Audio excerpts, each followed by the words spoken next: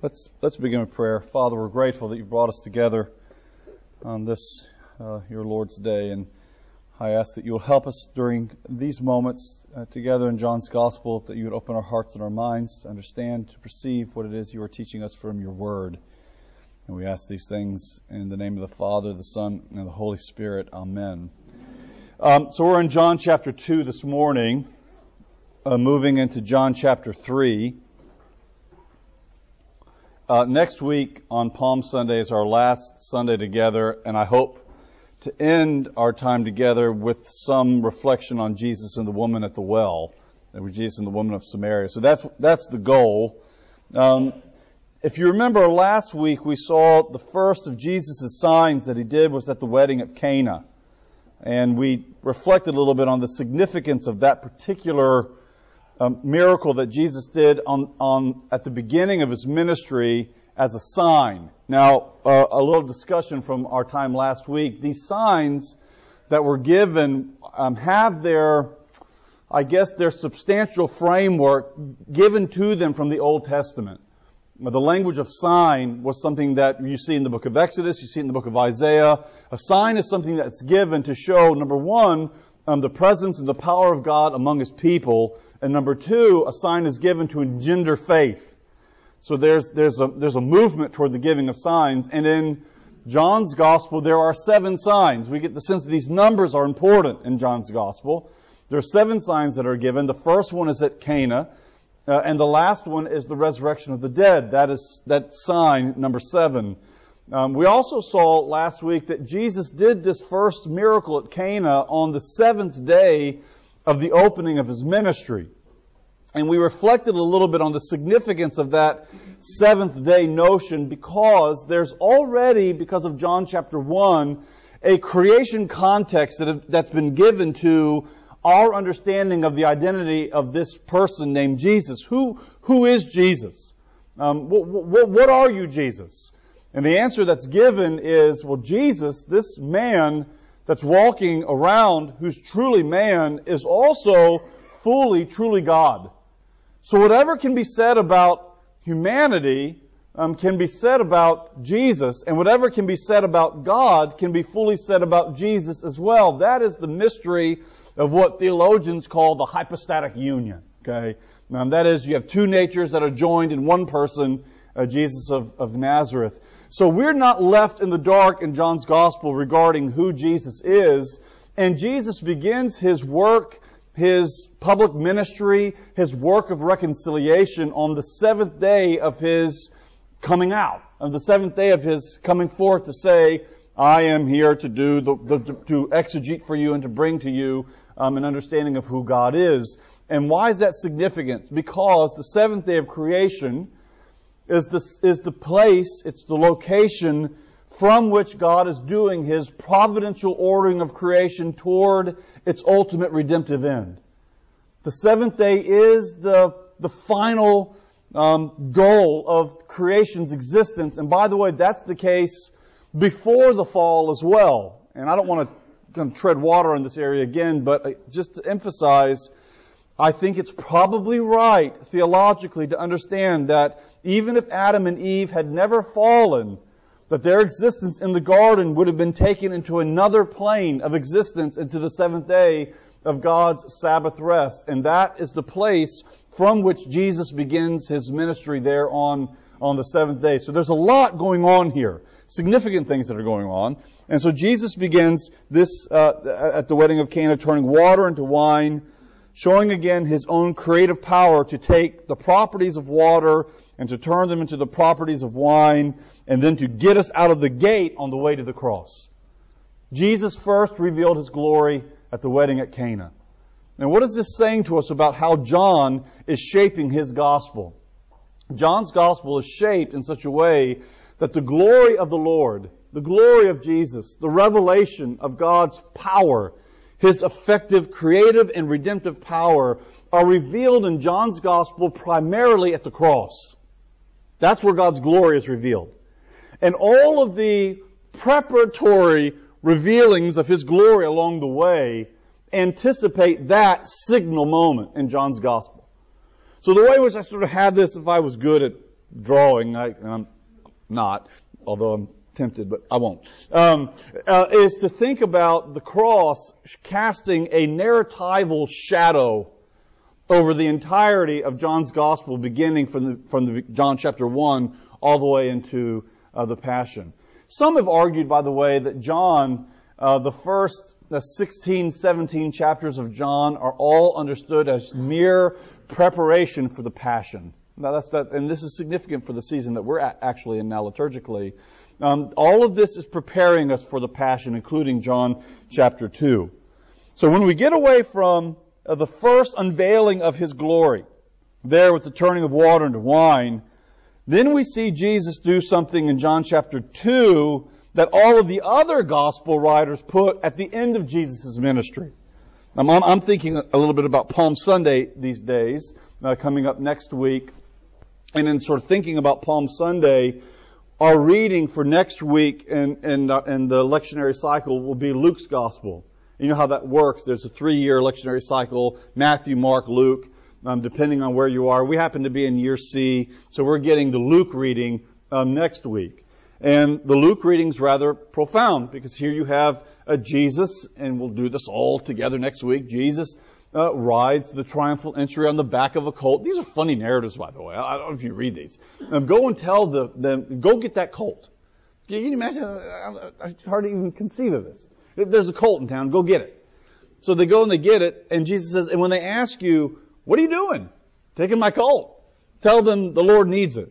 And the narrative goes, they went, they got the colt, and the man asked, what are you doing? And they said, the master has need of it. And then they're gone. It's just that's it. All right? They took his horse and have at it. The master needs it. And then Jesus is riding, and this is all based out of the imagery of the book of Zechariah. Jesus is riding into Jerusalem. They are his disciples. This is key in Luke. His disciples are casting the palms in front of him and shouting out, "Blessed is he who comes in the name of the Lord." And Jesus goes into the city. And then the next section is Jesus weeping over Jerusalem. He foresees what will happen in about 40 years with the destruction of the temple there by Titus, and he also probably foresees what is connected to that even in the future beyond this. So he laments, he weeps over Jerusalem. And then what's the next scene in Luke's Gospel? He's cleansing the temple. That's how Luke moves. Triumphal entry, the weeping over Jerusalem, the cleansing of the temple, Jesus embodying the judgment of God for His people. Well, that's not how John portrays it. John gives us the temple cleansing right at the beginning of Jesus' ministry, fresh out of the gates at the wedding at Cana, and here is Jesus at Jerusalem. Now, this is another interesting feature of John's Gospel. Right? The other Gospels place Jesus' ministry primarily outside of Jerusalem. He's in Galilee, he's in the Sea of Tiberias, he's in Cana, he's in Capernaum, and then he makes forays into Jerusalem. John's Gospel tends to emphasize Jesus' location in Jerusalem and his interactivity there with the leaders in Jerusalem. And so here, right out of the wedding at Cana, Jesus is now south in Jerusalem, and he's cleansing the temple. Let's read this together. The Passover of the Jews was at hand. There were 3 pilgrimage Passovers in the time of Jesus. You had, pilgrimage festivals. One of them was Passover. One of them was the Festival of Weeks, I believe, and the other one was the Festival of Sukkot, or Tabernacle. So 3 festivals were festivals that linked into a necessary pilgrimage to go to Jerusalem. And you see Jesus following in line. This is interesting. Jesus is a Jew. There's no question about that. Jesus thinks and feels and breathes in Jewish terms, which is important, I think, in John's Gospel, because John's Gospel has a lot of really bad things to say about the Jews. This has been, by the way, a very contested aspect of the interpretation of John's Gospel. Is John's Gospel anti-Semitic? There are lots of books and thoughts that are written on that from John's Gospel's perspective, because I think one can read it on the surface in that way. There's a lot of speaking against the Jews. I think what we're wanting to see, though, in John's Gospel is John is speaking against a certain kind of Jewish system that had set itself up over against God and His kingdom. I won't chase that, but I think one would have to be very careful to collapse a sort of the language about the Jews and Jewish leadership and the religious leaders onto Jews at large. I don't think that's what John's Gospel is doing at all. But here you have Jesus, who is a Jew, going to the Passover, which he would be expected to do, and we would assume not his first time. He'd gone regularly. And he went up to Jerusalem, which is, by the way, how you always go to Jerusalem. You're going up. And then he went to the temple. And he found that they were selling oxen and sheep and pigeons. And the money changers were sitting there. And then he made a whip of cords, and he drove them all out of the temple with the sheep and the oxen, and he poured out the coins of the money changers. He overturned their tables, and he told those who sold the pigeons, "Take these things away. Do not make my Father's house a house of trade." His disciples remembered that it was written, "Zeal for your house will consume me." I have more to say here about this, but this is a fascinating scene. I don't know what your picture of Jesus is. I was thinking about this even in some of the readings today in church. Jesus is confounding.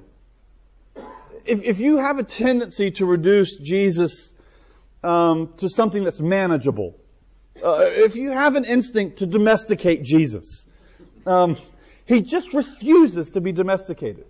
I mean, this is the one who says, in a culture, by the way, that wasn't necessarily fond of children. We've romanticized children. I don't really anymore, but and I do. I love my kids, right? But we've romanticized children. In the first century world, children weren't. There was no romantic notion about children. So children coming around and wanting to be around Jesus, and I mean, it would have been the natural instinct, I think, in this world to say, "Get away." And Jesus says, "No, let them come to me." Jesus spends time with a woman in the next chapter who's a Samaritan woman, and he shouldn't be there. I mean, he's breaking all kinds of religious and social norms, all kinds of norms. Sitting there with a woman by himself at a well, he knew who this woman was. He shouldn't be there. And he's in Samaria. And they know that they shouldn't be with this sort of mixed breed people. That's how the Jews would have viewed the Samaritans. This is a mixed breed people that don't even worship in the same way, in the proper ways in which we worship. And Jesus says, we need to go through Samaria. Why? Well, he doesn't tell them, I've got a woman I need to see. I've got an encounter with a woman that I need to see in Samaria. So Jesus is confounding, but so he's gentle, he's patient, he's eating messianic banquets with the wrong people. I mean, sinners and tax collectors and women of ill repute, and I mean, he's Zacchaeus. I mean, this is Jesus. And yet at the same time, it's this character right here who, I don't know how to read this any other way than right off the surface, who takes cords and puts a cord together, which I guess we would just say some kind of whip, and he physically drives these money changers out of the temple. He's flipping tables up. I love the scene of this, by the way, in Zeffirelli's rendition, King of Kings. I always forget which one that is. Jesus of Nazareth? I think that's what it is. Now, I mean, Jesus goes in and he just tears the place apart, which is not a way to necessarily build friends. You never get the sense in any of the Gospels that Jesus had any inclination or any deep desire to be liked. Jesus isn't operating that way. You just don't get the sense, a lot of high-fiving. Being liked is not on the radar screen for Jesus. He is here doing something very specific to his vocation and his identity. He's cleansing the temple. The last verse of Zechariah chapter 14 claims that when the final day of the Lord comes, that the temple will no longer be a house of trade. Zechariah promises that. It's not going to be a house of trade. It's not going to be a place where commodities are swapped back and forth. And here, John is tapping into that. He even says this will not be a house of trade. Why? Because the Lord has come back to his temple to cleanse His temple, to make His temple right. The other Gospels, when they refer, Matthew, Mark, and Luke, when they refer to the cleansing of the temple, they make a reference to Isaiah chapter 56, verse 7, and Jeremiah chapter 7. Well, let's talk about those for a second. Isaiah 56 promises the coming salvation of God on the far side of the work of the suffering servant. And He says, my house will be a house of prayer. Jeremiah's first sermon that was not abstract but was concrete, located in a particular place, is Jeremiah chapter 7. The first 6 chapters of Jeremiah talk about the judgment of God on His people in a rather abstract way. When you move into Jeremiah chapter 7, all of a sudden you see Jeremiah embodied in the flesh. And where is he preaching his first sermon? In the temple court. He's standing in the temple to all of those who are going in and out to worship. And He's saying to them, hey, all of you going in and out to worship, do not say anymore, the temple of the Lord, the temple of the Lord, the temple of the Lord this is. Why? Because this will be a house of prayer. God is coming back to bring His judgment on this place. And if you are trusting in this structure alone, if you're trusting in external religiosity, if that's what you're trusting in, trust no longer, because, as Jeremiah would say, the Babylonians are on their way. Jesus is doing a very Jeremiad activity right here. If you're trusting in this place right here, trust no more. Why? Well, for Jesus, He would tell them, and He does in the other Gospels, in Luke Gospel, in a very subtle way that can be understood only in retrospect, the Romans are coming. They're coming. And He sees it in Luke chapter 23, and it's heartbreaking. Jesus says, weep for yourselves, O daughters of Jerusalem, because the next generation will look for mountains to fall on them, and not one stone will be set on top of itself anymore. And that's exactly what happened when Titus came through and tore Jerusalem to shreds. It's exactly what Nebuchadnezzar did when he came into Jerusalem and he tore it to shreds. And all of a sudden, the worldview of the ancient Jewish people had collapsed, just like our worldview would collapse if we saw the Capitol dome exploding. That's what happened. So here's Jesus, and He's in the temple, and He's doing something very Jeremiad, very Isaianic. He's calling them to account to say this place here is unique. It's special. Why? Because this is a place of prayer, and I'm here to cleanse it. But what Jesus is doing here is even more provocative, because He's embodying the cleansing activity itself. Isaiah, Jeremiah, in Zechariah, in the book of Ezekiel, where Ezekiel chapter 46 sees the Spirit of God come back to the temple, and now the water flows out of the temple again in fullness. All of the prophets are claiming that God will come and cleanse His temple. It's Adonai Himself who returns to do the cleansing work. And what makes Jesus here in John chapter 2 completely different than Jeremiah or Isaiah or Ezekiel or Micah or Zechariah, what makes Him completely different is He's actually embodying what Yahweh Himself alone was allowed and expected to do. And He even plays with the Bible on this. Look at this verse here at the end. His disciples remembered that it was written, zeal for your house will consume me. Those words are put into the mouth of Jesus here, onto the identity of Jesus.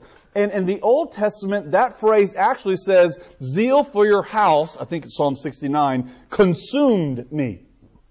Past tense. Here you have this notion about a future reality. Zeal for your house will consume me. There's a dynamic sense that's put into the mouth of Jesus Himself, where God, who says, zeal for my house will consume me, is now being embodied in the person and work of Jesus. And it's Jesus who's demonstrating the zeal that God shows Himself for His house. He's doing only what Adonai can do. Only Yahweh can cleanse His temple. And here is Jesus on the front end of His ministry in John's Gospel, embodying that activity. But just like Jesus, He does more. Verse 18, so the Jews said to Him, what sign do you show us for doing these things? Now you hear the word sign again? Now this is a difficult interpretive aspect of John's Gospel. Because signs in John's Gospel are viewed both positively and negatively at the same time. They're viewed positively when they are given as a gift of God in a revelatory way to engender faith. But they can also be viewed negatively when the Jews demand them in a certain way. So here Jesus is cleansing the temple, and they ask him, well, what sign is connected to this? And Jesus gives them an answer. Certainly not one that they expected. Jesus answered them, and he said, destroy this temple, and in 3 days I will raise it up. Well, that's bizarre. The Jews then said, it has taken 46 years to build the temple, and you're going to raise it up in 3 days? But he was speaking about the temple of his body. Now here's an important verse that's going to give us a clue to John's understanding of the reading of the Bible. Verse 22. When therefore he was raised from the dead, his disciples remembered that he had said this, and they believed the scripture and the word that Jesus had spoken. Now that's a very interesting verse. Matter of fact, that's a verse worth reflecting on for a long time, right? Jesus says something. He says something in an immediate moment, in an act of interlocution between himself and a listening agent.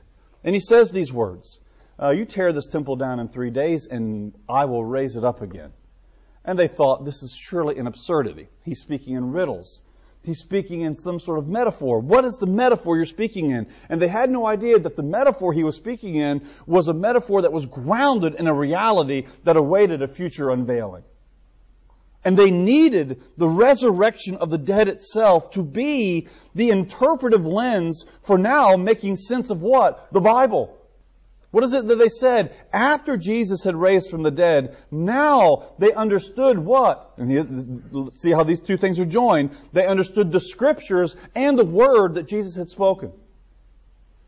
You don't get the one without the other. And obviously in John's Gospel, he's talking about the Old Testament here primarily, but we can expand it.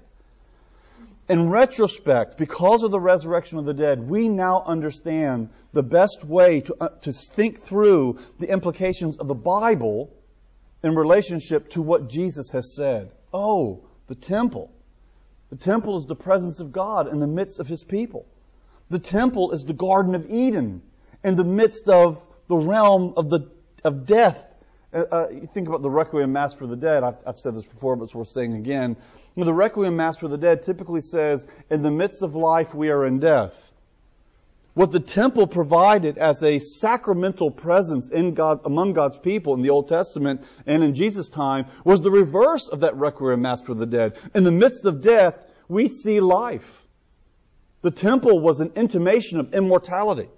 It was the promise of the presence of God in their people. It was the promise of something more. And Jesus says, all this temple stuff, this is just to use technical term, this is just a figure. This is a symbol. Physical, real, but this is a symbol of something so much more. Theologians use obscure terms. That's why I guess, we like to use terms that will to power, Nietzsche stuff, I don't know. But the technical terms that theologians often use are archetype and ectype. Archetypal knowledge is the knowledge that God has of Himself. And then ectypal knowledge is our knowledge that we understand of God in a revealed way. It corresponds, but it certainly doesn't in any way exhaust God's knowledge of Himself. We can use the similar language, I think, with the temple. The archetype of the temple is Jesus of Nazareth. The ectype, that actual temple building structure, whether it was the tent of meeting or whether it was the temple constructed on the mountain there in Jerusalem, that is an ectype. That's a symbol. That's a figure that's pointing to a reality that goes beyond itself. St. Thomas Aquinas said, human beings, when we use language, we use words that refer, signs, words, that refer to things. That's what we do. And by the way, we do that in a cultural way that's not necessarily embedded in the fact that words should mean certain things. There's nothing about the word tree that, just given the symbols T-R-E-E, necessarily mean brown thing with green leaves. Right? It's what I'm doing right now with my little girl who's chattering away now. Mary, that's a tree. That's a CAT, cat. We have little chicks at our house now. Those are chicks. Please don't kill them, right? Don't, hands off, right? So this is the language that we use. And here we see that the Aquinas says we use words to refer to things, and we have to, in a cultural way, in a shared cultural reality, we share what philosophers call a language game. We play games with language that aren't necessarily given, but we have to learn how to talk with one another. But Aquinas goes on to say, but only God can make a connection between things and things. We do it with words and things. But only God can make a connection between things and things. And here you see the temple itself organically and substantially connected to the person and work of Jesus. This is God's presence among His people. And it was anticipating something so much more that we really could have never figured out on our own. We need the fullness of the resurrection of the dead to make sense of this. Jesus died, and now He's raised again, and He's ascended to the Father. We saw this. We were eyewitnesses of these things. Oh, the temple. Right. The significance of the temple. Oh, the significance of our cult, of our religious cult, of our sacrificial system. The significance of going to Passover year in and year out. Now it's beginning to become clearer. Not that it wasn't there before, but now our minds are made ready to understand the fullness of the Bible in relationship to the words of Jesus Himself. I think John chapter 2 verse 22, that is a rich verse about how one thinks about the Bible in relationship to Jesus. What's the time? Okay. Verse 23, now when Jesus was in Jerusalem at the Passover feast, He believed many believed in His name when they saw the signs that He was doing. Do you see this? The signs are engendering faith, they're believing. But Jesus, on His part, now this is a troubling verse, did not entrust Himself to them because He knew all people and needed no one to bear witness about man, for He Himself knew what was in man. This is pretty obscure because John doesn't expound for us what he means. I wish he did. But John doesn't expound for us what he means. What is it exactly in humanity that you know about that causes you, Jesus, not to trust yourself to anyone? Well, I think we can fill in the blank. And whatever you're filling in the blank is right. Right. He knew humanity. He knew the frailty of humanity. You have to remember, right, in a very real sense, and I'm struggling with the language to get at how grounded this is in reality, not just sort of abstract. In a real sense, it is Jesus of Nazareth as the divine second person of the Trinity who was Himself the very Shekinah glory of God that led the people through the wilderness. What happened in Kadesh Barnea? That's not news on Jesus, not just because He read about it, but because He was there, right? In a real sense. He precedes all things. So Jesus is the second person of the Trinity in His divine nature recognizes that I was there. I know the history of Israel. I know I was there with them, and I also know what's attested in the Scriptures, and that is, you want to find a complex relationship between God and His people? You want to know what's in the heart of humanity? You want to know humanity's proclivity to idolatry, to leave the God that redeems them, to chase after lesser gods? Then just read the Old Testament from beginning to the end. So I think that's probably what John is tapping into here. Jesus knows. Right now they see the sign and they believe, but that's not necessarily enough to engender the faith that will grow into mature fruit, the mature fruit of a believer. Should we do Nicodemus? Do we have time? So there was a man named Nicodemus. He was a ruler of the Jews. He came to Jesus by night. That's important, under the shade of the dark. And he said to him, Rabbi, that's a term of endearment, a term of respect, teacher. We know that you are a teacher come from God. Now listen to this. Jesus plays with Nicodemus. For no one can do these signs, there's our operative word again, that you do unless God is with him. But Jesus says to him, and this is what, just by the way, we're going to get this in John 4 too. and maybe this is another reason why you don't invite Jesus to any social gatherings. Okay, Jesus never. I was just going to say in John's Gospel, never allows those who approach them to determine the shape of the conversation. Jesus does, in some sense, what I am trying to help some of my children in particular learn not to do. In other words, one of my sons is what I call a competitive listener. In other words, I'm talking, but I know he's not listening. He is processing his rejoinder. Right? And I was like, listen, when you're talking with people, it's a real skill to learn to listen. And then to allow the conversation to kind of take shape after what you hear, not just that you're not really listening, but you're already framing how you want to say the next thing. But Jesus is a competitive listener, right? I mean, John comes and he says, you're amazing. I mean, Nicodemus, you're amazing. No one could do these things. No one is able. That's the dunamos word in Greek. No one's able to do these things except they were from God. Oh, it's interesting, Jesus says. And look how he retorts. Truly I say unto you, unless one is born again, he's not able to see the kingdom of God. I mean, can't you see Nicodemus saying, what are you talking about? I'm not here to talk about that. I want to know that you came from God. And Jesus says, no, I'm going to frame the importance of this conversation because Nicodemus, I know what you really need to hear. No one is able. Do you hear that term? Nicodemus said, no one is able to do these things unless from God. Jesus says, no one is able to be born again. No one is able to see the kingdom of God unless he is born again. Now, here's a funny thing about language. All right, and I'll say this quickly and then we'll move on. Translations are a funny thing, and they are gifts. I mean, in other words, I hold up, I've got the ESV this morning, I hold up this ESV translation. This bears a lot of theological and philosophical thought, but I hold up this translation and I predicate it as the Word of God without any reservation. In other words, we have people this morning, are we reading the ESV publicly here now? Is that the translation of choice? I don't know. Whatever's being read in here, we said, the lector says, this is the Word of the Lord, and we all say, thanks be to God. And none of us say, this is the word of the Lord in the English translation. We just predicate it as God's word, and we move on. And that's the right thing to do. Now, I get it. If you press into that, it raises all kinds of issues. But the translations make decisions for us about linguistic options.